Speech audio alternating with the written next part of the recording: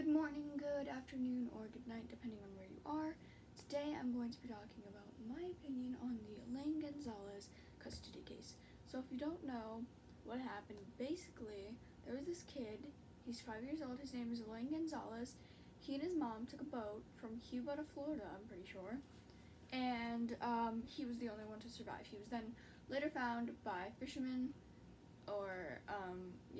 and on Thanksgiving. And now they're debating on whether or not he should go back to Cuba and live with his father, considering his mother didn't survive, or if he should stay with his relatives in America, because he has some relatives in America that he's with.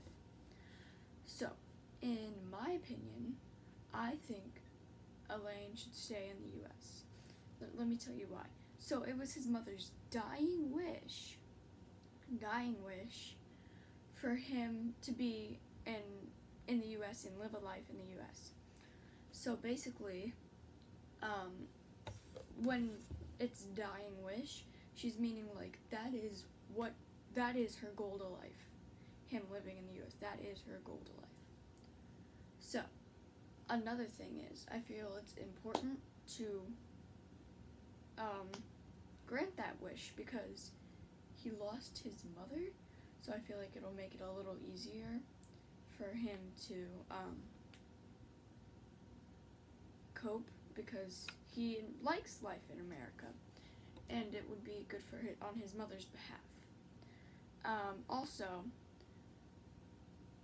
when it's his dad sent armed federals to get a 5-year-old kid, which I think was wrong, because now you've probably traumatized him, and even if you didn't, he's so scared. Like, if you search a picture of Elian being taken by armed federals, he looks terrified, like he looks like he's dying. And also, I feel he should get a say in whether or not he stays, because we've never asked him. Yeah, he's 5, but he still has an opinion. I feel like everyone else is getting an opinion on whether or not the kid stays, except the kid, you know? It's just a little weird.